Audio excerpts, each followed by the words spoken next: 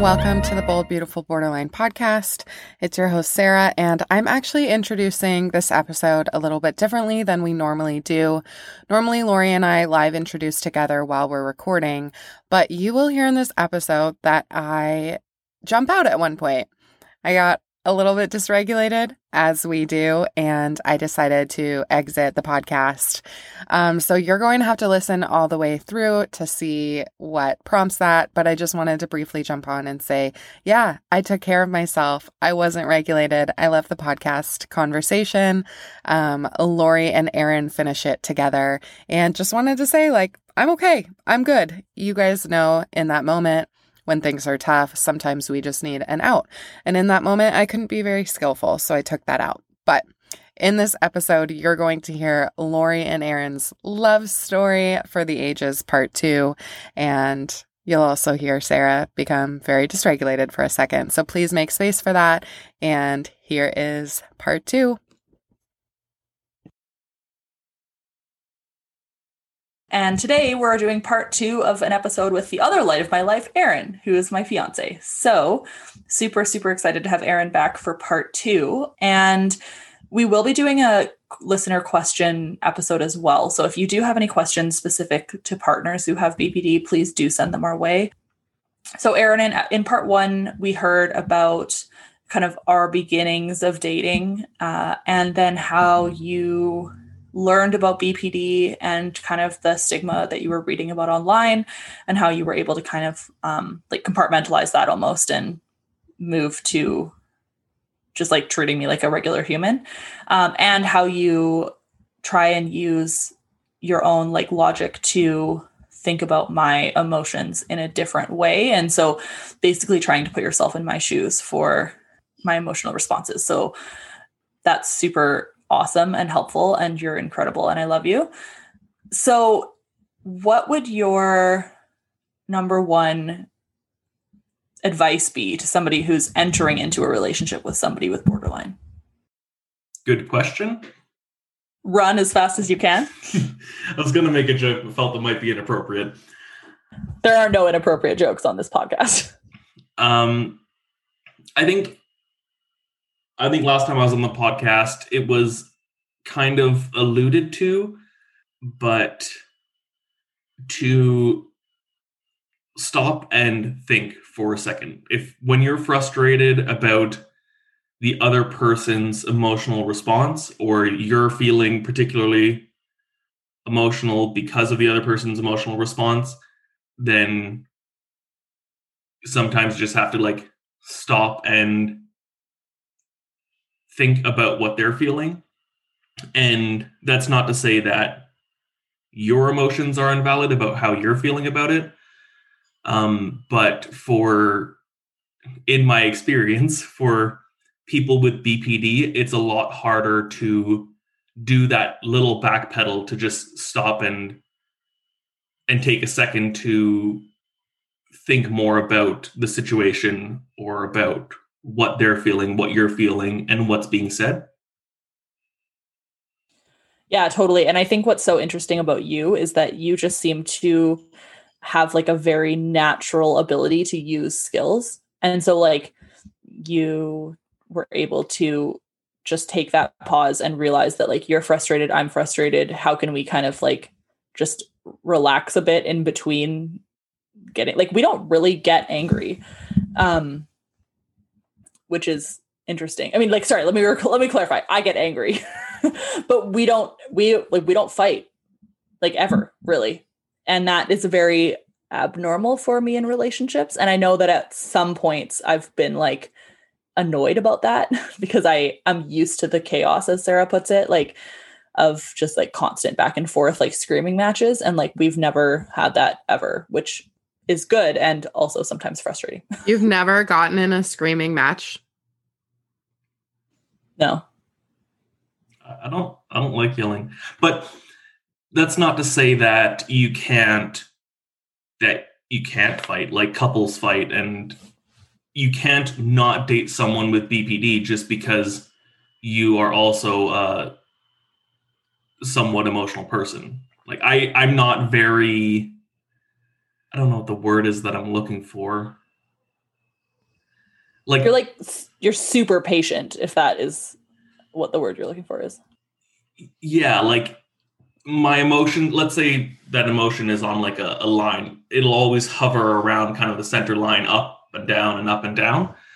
But other people will be more emotional, and you don't necessarily have to have no emotion or like little emotion to be able to date someone with BPD, I'd say. It would just look different than our relationship. Yeah, that's super true. I think because you're like very emotionally stable, it's frustrating, but so helpful, right? Because sometimes I just want you to also freak out about stuff because it's like what I'm used to and how my brain works. And then it would make me feel less irrational. But at the same time, like, I don't think that we would be anywhere near as happy and like stable as we are now. To me, it's less like passion filled because we're not having arguments and making up all the time. But also I think about back to the relationships where we were arguing and making up all the time. And like, I much prefer this, right? Where it's like, you're my comfort person. That's awesome. Like, you make me feel safe and you make me feel like I can have the emotions that I need to have. And you'll be there regardless, even if you don't always agree with what they are. So other questions that I think will come up are likely around how you help with skills. So I know for a while we had a piece of paper on our fridge that had like a bunch of emotion regulation skills on it and like highlighted the ones that I liked. And you've been known to literally bring me the piece of paper and be like, cool, so we're going to do 1, 2, 3, 4, 5, and then see how you're feeling. And because you've never done therapy before, right? Yeah, I have not done therapy. And I mean, I would say that this is a flaw of my own or something that I should know better is the skills. Fun fact, there's a podcast about that. But I couldn't tell you what the skills are. And I would recommend to people who are dating people with BPD that it's probably something that you should know. I feel like it would probably be more effective if I did know them and I could say, hey, this would be a good skill for us to use and kind of point that out because I think in Lori's case, it's kind of helpful when I brought her the sheet, even though I wasn't really doing anything. I was sticking it in her face so that she can be like, okay, yeah, I need to do this. Same thing if you can identify a skill and say, like, we should try this. And I would think that that would kind of help bring your brain back into a spot to do those skills, even if you're not in a spot where you're going to go actively seek out. Like, you're not going to think, I'm going to do this skill now necessarily. And I mean, you do, but there are some times that you wouldn't. And I think being able to, as a partner, say, yeah, we should try this would be a good thing. Yeah. And I think like for me, I have been practicing my skills for a very long time. And so I'm like more likely to use them without needing like a prompt. But at the same time, I know people that ask all the time, how do you use your skills all the time? And I'm like, I don't use my skills all the time. When I get to like a 9 out of 10 on the emotion regulation, like ability, there's no way I'm using my skills. And Sarah knows this full well. Neither of us do it, right? Like we both need each other. Not that we're in a romantic relationship, although sometimes it feels like maybe we are. I feel like the amount of times we call each other the loves of our lives is hilarious, given we've never met. But like we try and say, hey, can we try and fact check this? Or, hey, maybe we need to use radical acceptance, or hey, whatever. And even when we're telling each other that and we're dysregulated, sometimes we don't listen. And that's the reality of it, right? Yeah. Although I would argue that being told radical acceptance is a skill for me is just more triggering. So I'm like, fuck you, bitch. Basically like, hey, Sarah, deal with it. Yeah, that is just okay. So I need to self-disclose. I'm feeling incredibly triggered by the fact that you guys have never gotten in a screaming match. I like really thought that my marriage was a lot healthier than I perceived it to be. So I'm kind of shut down. I could see that you were shutting down actually, and I couldn't place what that was from. Yep. So as always, if you want to stop, we can stop. But for the record, she shook her head. I didn't start going before she answered. Radically accept it, Sarah. We're gonna keep talking. I know, right? Suck my dick, Aaron. Yeah, I mean, it's weird for me. And I don't think that makes your relationship less healthy, Sarah. Like, I think that arguing is a part of relationships that is normal. For some reason, Aaron and I just don't yell at each other. I think that, like, a lot of couples, probably the majority of couples, do get into arguments like that. So it doesn't mean just because you do or don't that your relationship is more or less functional or more or less valid. And we don't get into shouting matches or anything like that, but we have our disagreements on things. It's just a different way of expressing that, I guess. Yeah, and I mean, you guys are obviously still together and getting married, right? Like my marriage ended in divorce. So it's already clear to me that there's a level of disconnect between the relationship that you guys have and the relationship that I had, right? It ended in divorce.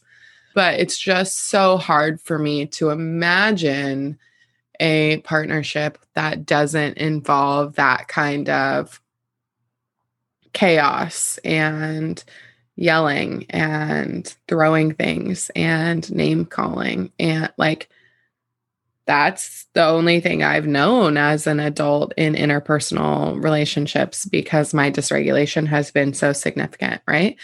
Tori never prompted any of those things. But in my past, in my relationships prior to Tori, there was an equal level of dysregulation between me and my partners.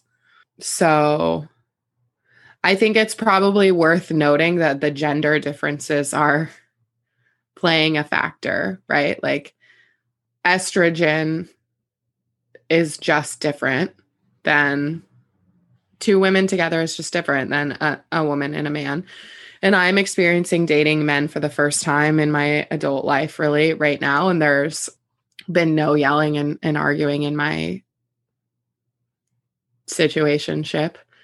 But it's only been 2 months. So, or a month and a half or whatever. So I don't think that's any good indicator. But yeah, like that's just incredibly triggering to me. So, I mean, you guys don't have to console me, obviously. You don't have to justify that you don't argue or you don't scream at each other. Or you don't tell each other you fucking hate each other and you're fucking cunts. But I'm just feeling a ton of my own stuff.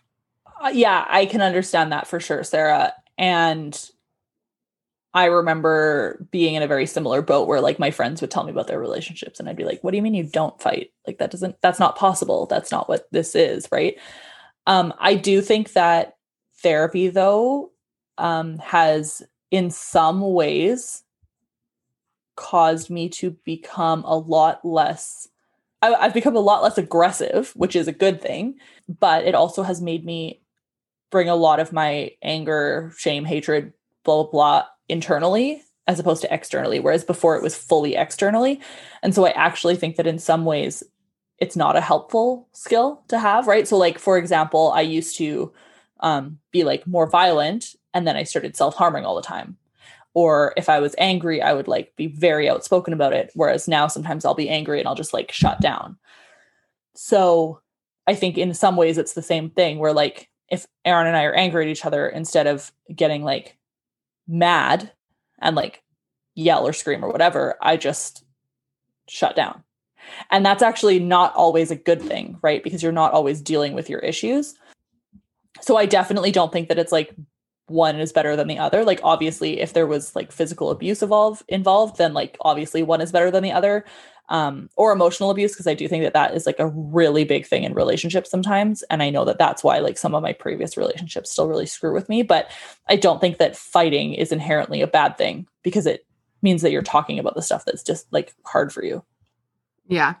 I do think it's worth noting that name calling is unacceptable. That's emotional abuse. I've been incredibly guilty of that in many interpersonal relationships in my life.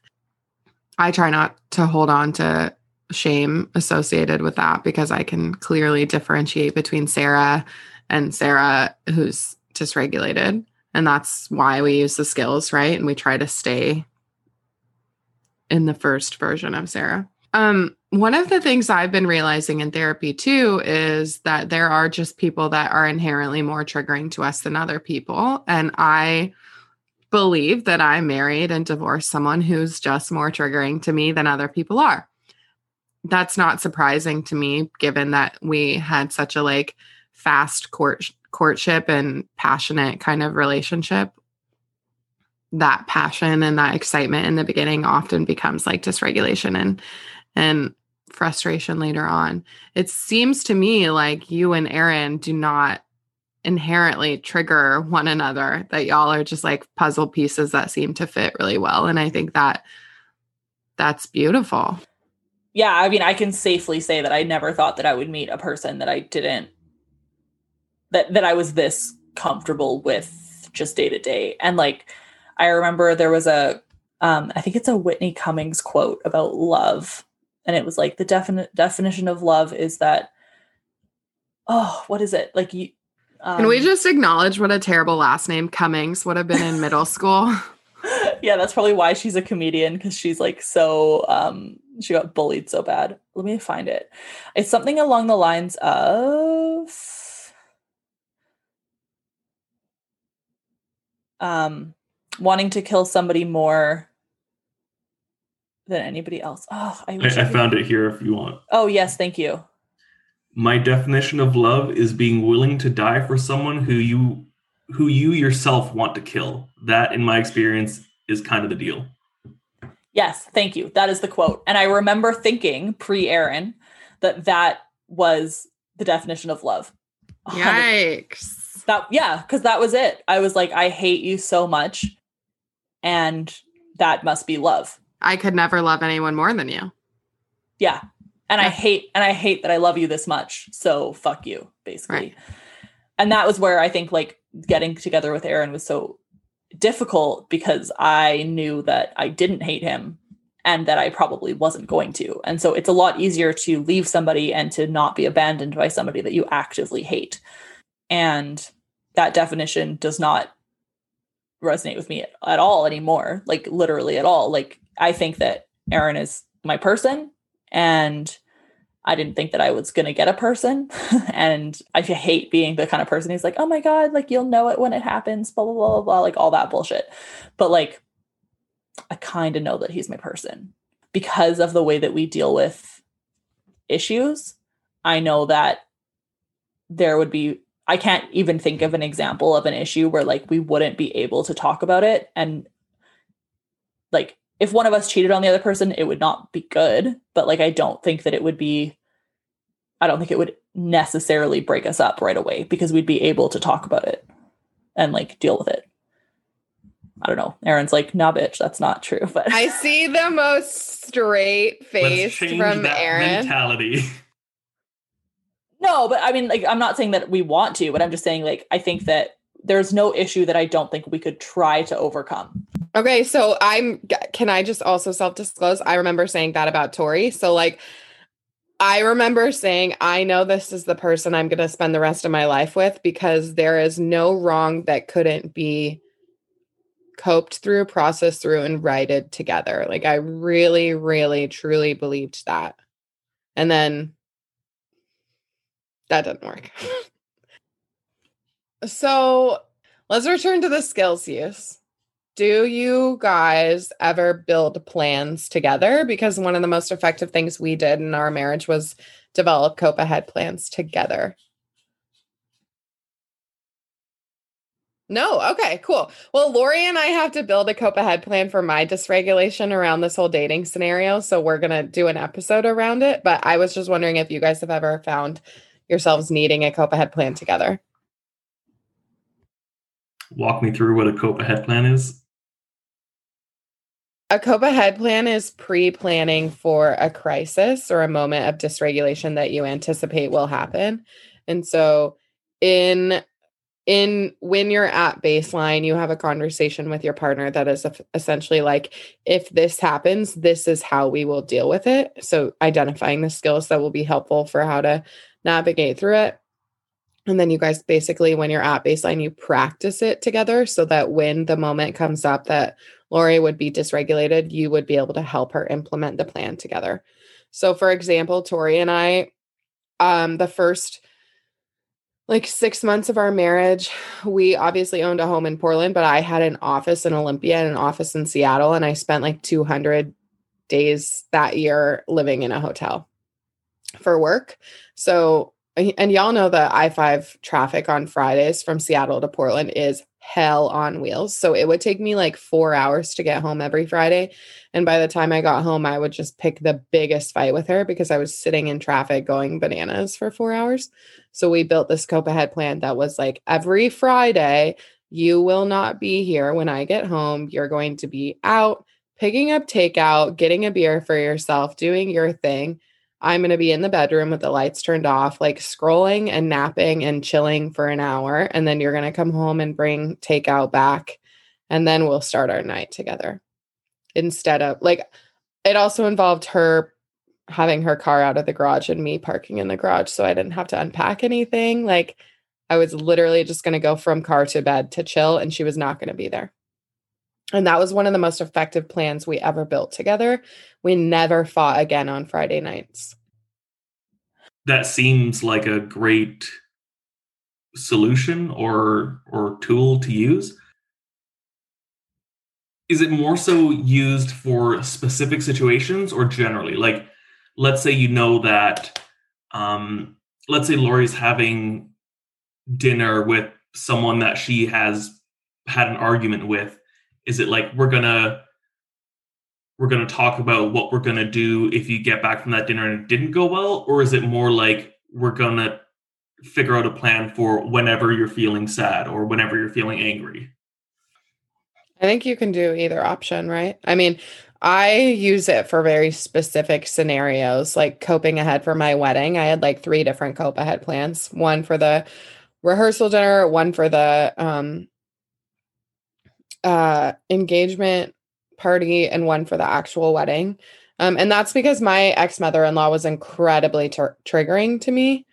And I had to develop some plans for how to navigate her and the wedding process. But I think just moments of being upset are too general to have one specific plan to think that we could apply it. But I mean, who knows?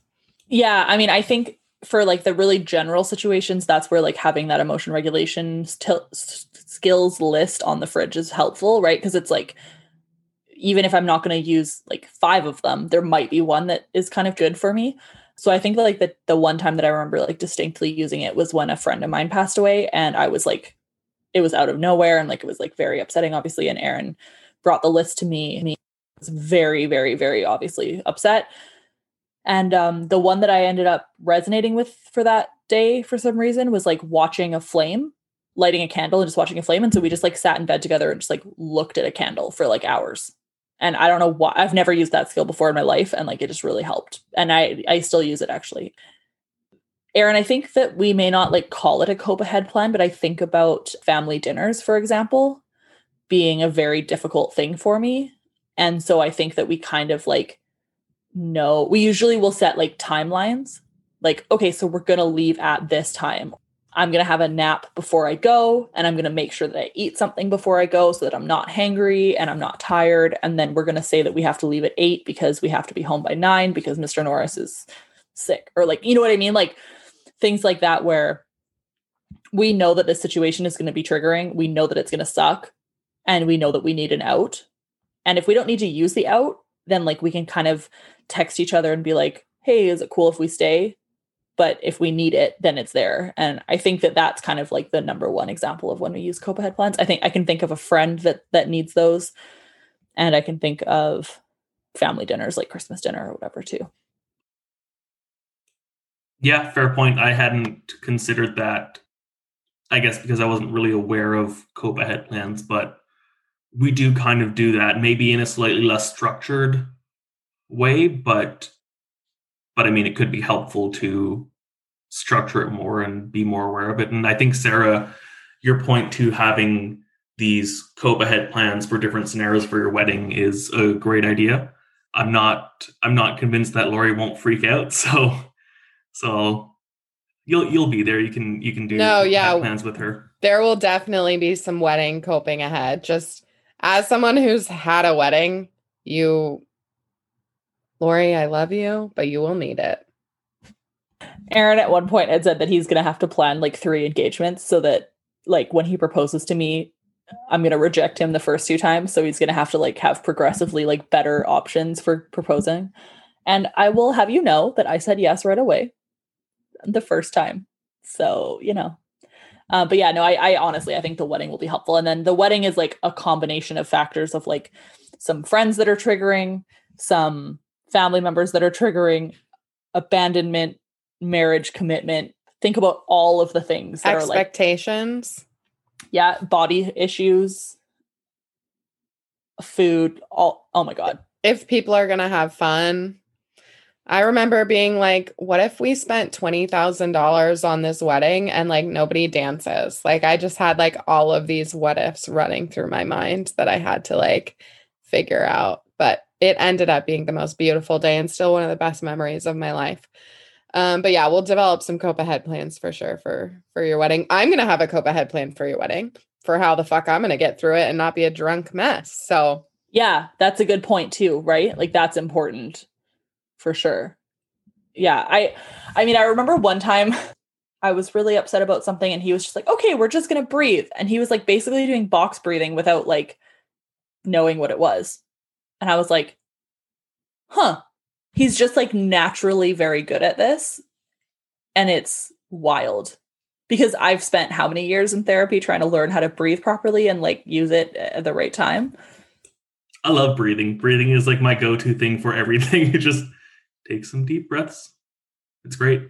Always makes me feel better. Aaron has the biggest lungs. It's like fucking weird. He has like giant lungs. So I feel like half of his body is lung. So he's just like breathing is fundamental. Well, he should be diaphragmatic breathing if he's really stressed though. So your lungs don't matter that much, sir. I'm excited for you to take a look at his lungs because they're just like. Does he? Aaron's just looking. Do you know what diaphragm breathing is? I mean, I've played wind instruments in the past, so to some extent, but probably not to the same extent as people who have practiced it in therapy. Yeah. So you guys have never been to marriage therapy or couples therapy? No, he's come to a dietitian appointment with me once or twice when I was trying to deal with some of my like food issues, but that's mostly because he's like my personal chef. So it was like, it's just helpful for him to be on the same page. Sometimes we'll talk about what I talk about in counseling, but he's never been. I think that it's something that like I would be interested in doing before we get married just a couple of times. But at the same time, a lot of the issues that people, I think, go into marriages not having discussed, we've already discussed, right? So like we've lived together for 3.5 years. By the time we get married, we're going to have lived together for 4.5 years. We own a home together. We both don't want kids. Like we're both not religious. Like we're both pretty consistent on things. And so I don't know how much value it would be because we seem to have a pretty good like relationship. But at the same time, I know full well that Aaron would do anything if I said, like, that might sound wrong, but like if I said, hey, Aaron, I really need us to go to counseling, he would be there in a heartbeat. No questions asked. Yeah. I feel like it'd be really awkward or a little bit uncomfortable for me at first because I've never been to therapy and you guys are pros at this point. But yeah. You just show up and cry and argue with your therapist, basically. And we just sit there and we reflectively listen and we ask you, are you ready to change or not ready to change? When you're ready, I'll be here. When you're not ready, I'll still be here. Yeah, I think people think that therapy is a lot more like, I mean, it sucks. Don't get me wrong. It's like the worst, but it's super helpful. And like people, I often will be like, I'm not going to go because I don't know what to say. And I'm like, nobody knows what to say. Like, I don't go into a thing with like specific ideas laid out of what I'm going to say. I go in and then be like, hey, here's how I'm doing. And then they end up talking you through a bunch of shit you don't want to talk about. But like, it's not your job to like lead it, right? You just kind of like talk and answer questions and stuff. I think that if needed, we would go to couples counseling. It just hasn't been needed yet.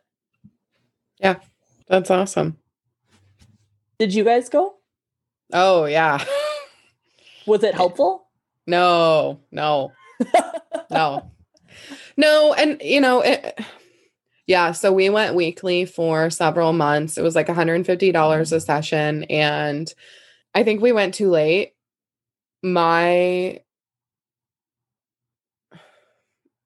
So I've talked a lot about on the podcast, the divorce, but not really given a reason for it.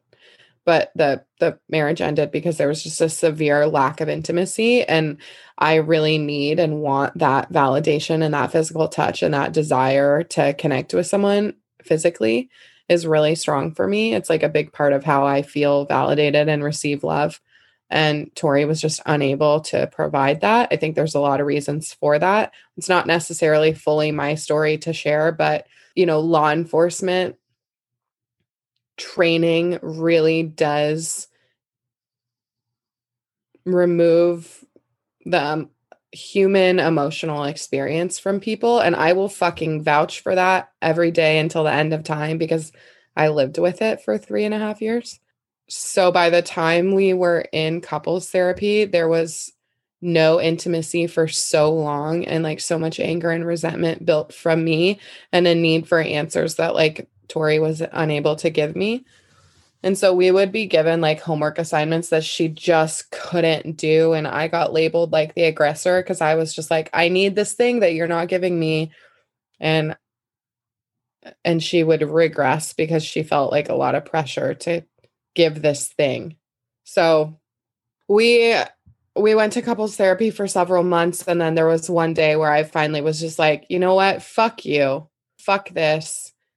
I don't understand what's wrong with me that you can't just give me like 7 minutes of your time twice a month for the rest of your life. That's like 14 minutes a month times 12 months a year. That's like barely a couple hours. So yeah, that was great. This is great. Fuck. God damn it. I can't do this, guys. I'm really sorry. I'm like so fucking annoyed. That's okay. We can end. Do you want to talk about what you're annoyed about? I'm just fucking pissed. But what? It just wasn't supposed to be like this.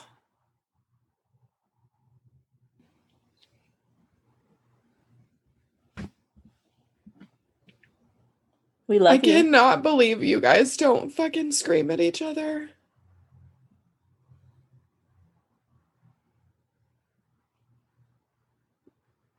It's just different coping mechanisms.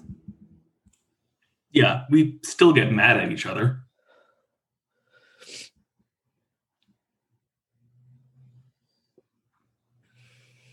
Lori, can you finish this one? Yeah, of course. All right, I gotta get off. Okay, I love you. I love you too. Will it automatically save to my cloud? It'll save to my cloud. We've gotten off before. Okay, sounds good. All right, bye. Bye. Bye, Sarah. I feel so bad for Sarah. I know. She'll be okay. All right. See, what do you want to talk about now? I know that the question I received while we were recording this was, is there any advice on how to handle high intensity emotions, outbursts, rage, or anger? And I feel like you've kind of addressed that already by like putting yourself in the other person's shoes. But I don't know. Is there anything else that you'd want to say on that?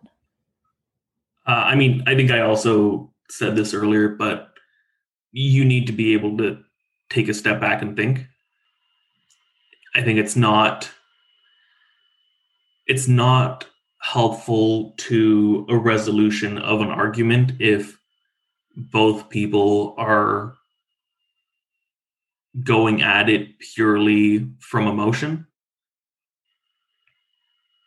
And again, as a partner of someone with BPD, you can still have emotion, but if both people are being fully controlled, for lack of a better term, by their emotion, then that'll just snowball. Yeah, so I think it's important. I can't imagine if we were both like that. Like, it would just be a lot to deal with. Because, like, I'm sure it's annoying for you when I'm super emotional, and, like, I'm okay with it being annoying for you. But, like, at least it's one-sided for the most part. So, like, we're well, I mean, the annoyance isn't because I'm annoyed at myself for being that emotional, and then you're annoyed at me for being that emotional. But we can, like, deal with it because you're not also freaking out at the same time, right? Which is the difference, I think. And I think there's also something to be said for, like you were saying earlier, just taking some time away from the argument to let things simmer down. Because even if I'm upset and you're upset, if we can just, okay, we'll, like, see if we can talk about this later, and then when we talk about it later, it's a little more from a level-headed approach than an argumentative approach, and it's more productive. And one thing that I do that you hate is that I don't like if you say, like, I'm going to go sleep in the other room. I'm like, nope, we're gonna hang out together, sleep in the same bed. Yeah, neither of us, I don't think, are like the kind of people who are like, oh, like, never go to bed angry, because that would just, like, never be the case. But you don't like it when I don't sleep in the same room as you, for sure. We don't try and resolve our fights before we go to sleep, because we both, I think, know that that's not reasonable, right? Like, if we tried to resolve our problems before we went to sleep and both of us were, like, emotionally, or I was emotionally, like, dysregulated, then the resolution wouldn't be productive anyways, right? So it's just easier if we can just, like, wait until the next day or whatever. I think that the difference is, like, you like sleeping in the same room so that it's like, I still love you even if we're mad at each other. I think that's the difference. And that is helpful because my brain will automatically be like, we should just break up then, blah, blah, blah, blah. And then you're just like, no, I still love you. We can just be annoyed. Yeah, and I can't think of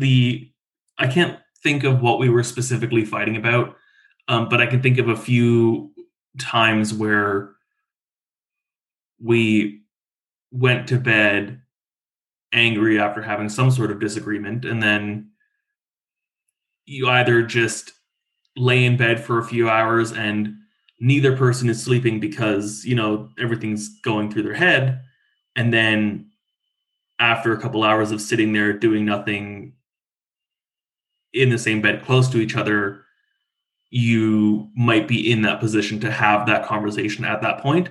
Or sometimes it's the next day too, where just emotions have chilled. Yeah, and sometimes it just is all it needs in that moment is just, like, I'll be angry for 3 hours and then I'll come and snuggle you. And then it's like, it's not talking about it, but it's saying, like, yeah, I love you and it's going to be okay. Right?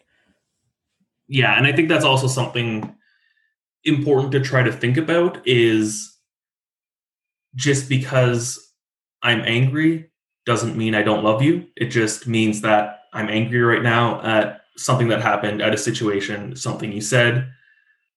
But if you can put that anger aside for a few moments just to make sure that the other person knows that that's still the case, then I think that's helpful, because it helps you see the bigger picture a little better than this one moment in time. Yeah, like if you think about the classic like BPD slogan where it's "I hate you, please don't leave me." What you're really saying is, I'm annoyed at you, but I'm not going to leave you. And that's enough.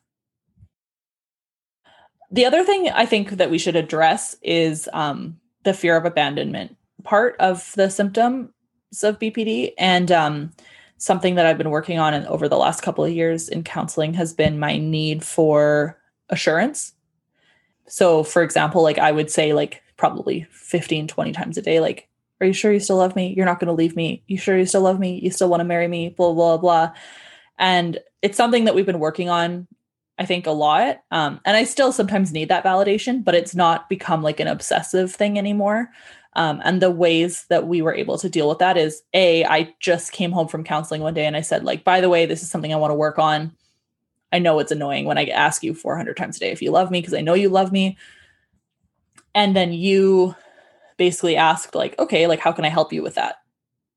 And I think that that's where you're amazing is instead of saying like, yeah, good, I'm glad you're working on it. It's like, how can I support you in that working on it piece? And so the seeking reassurance thing was basically the way Aaron could help me was to not answer the question, which seems awful.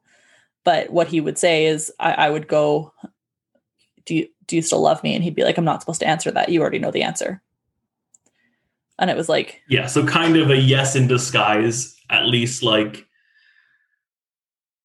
so that it's not necessarily a cold turkey, you can't ask me anymore kind of thing. But still some reassurance while reminding you, like, this is what you asked me to help you with. Exactly. And like, that was so helpful. And I think that it took a couple of months to kind of get to that point, but for the most part now, I just don't need to ask. And like, when I do ask now, it's few and far between. So he'll often just say like, yeah, that's fine. Cause I mean, it's not like he needs to be like withholding from me. It's just, I don't need to ask him 100 times a day because that's annoying. Right.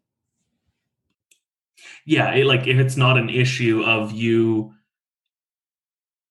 needing that constant validation, then like there's no harm in saying yes. Like if you ask from time to time, like, yeah, of course I do. Yeah, because I love you so much. Well, I feel like, Aaron, are there any last things you want to say? No, I don't have any other particular things. I'm happy to answer questions if people have questions, but I don't have a lot of my own stuff to say, oh yeah, here's something I want to talk about. Yeah, so what we're going to do is if anybody has any questions for Aaron about what it's like to date somebody with borderline personality disorder or how to be a supportive partner or any of those pieces, please feel free to email us at boldbeautifulborderline@gmail.com or DM either Sarah, myself, or the BPD or Bold Beautiful Borderline Instagram. And what we're going to do is we're going to keep those questions on a list that we have, like a running list of Q&A questions. And then if there's enough of them, we'll bring Aaron back to answer any official questions that come in. Aaron really prefers like just like answering direct questions because he's not like, he doesn't know how to ramble like Sarah and I do. So yeah, any direct questions you have would be super helpful. And hopefully these 2 episodes kind of gave you a little overview of what it's like to be in the relationship that we're in, keeping in mind that a lot of relationships with people with BPD are a lot more volatile than ours is, but that we have been able to work together to keep it that way, essentially. And I've also been going to counseling for a very, very long time to like learn how to have better relationships. So if you're not feeling like you're in a spot where this is where your relationship's at, that's okay. And you don't need to feel shame about that. But I can assure you that there are pieces that Aaron is dealing with that maybe don't come across when we're just like talking generally like this. And like he sees the anger, he sees the rage, he sees the upset, he sees the sadness, he sees the suicidality, like all of these pieces that I'm sure are really distressing to him. They just don't necessarily come up like in this kind of very general conversation. Yeah, and to piggyback on that, I've heard Lori say before that BPD is not a death sentence. And same in terms of relationships. And not everyone's relationship will be the same, and that's totally fine. And like Lori said, you're obviously not getting the full picture from 30 minutes on me being on the podcast. And as a partner of someone with BPD, sometimes some of the stuff can be scary. Like if someone is talking about how they're feeling suicidal, or how they're unhappy, or they're upset, or they're feeling hopeless, as a partner, that's scary for a lot of reasons, and it creates room for a lot of your own self-doubt. So it's not like a picture perfect, everything is great all the time that it might be portrayed as in the last 30 minutes.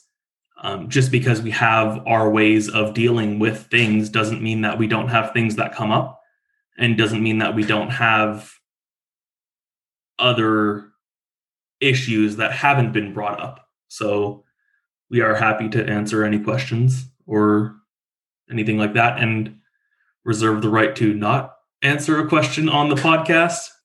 But in most circumstances, if that's the case, I'm sure we'll be happy to answer it off podcast for you.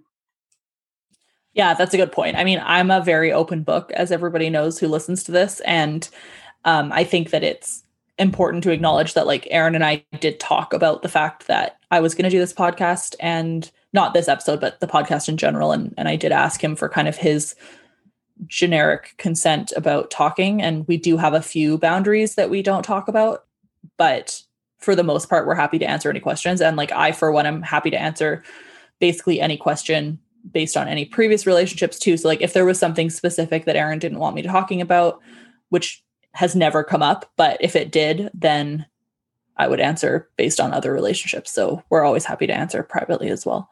Okay. Well, thank you, Aaron, so much for coming on to the podcast. I love you forever and so much. And I know that this is like awkward for you because you're not like this kind of person that just likes to hear themselves talk, but I appreciate you. And I know that the listeners will really appreciate you too, because this is, being in a relationship with somebody with borderline can be distressing in itself, but it's also pretty great when you know, because we're passionate and fun and impulsive and pretty, you know, all those things. You guys can't see it, but I was nodding on camera the whole time. Awesome. Well, thank you, Aaron. I love you. Love you too. Thanks for having me on. Of course. Anytime. And you'll be back, I'm sure. Hi, friends. Thank you so much for listening to this episode of the Bold, Beautiful Borderline podcast. Lori and I are so grateful that you're here with us on this journey, and we can't wait to dive into more topics in the future with you, all about borderline, and even have some more fun and exciting guests to join us on the podcast. If you really enjoyed this episode, we would love if you would rate, review, and subscribe to the podcast wherever you listen. We would also love to see you interact with us on social media and on our Patreon page. The links to that are included in the show notes, so check us out there. We would be incredibly honored to get to know you all as you get to know us and our recovery stories. We love you, and we'll see you next time.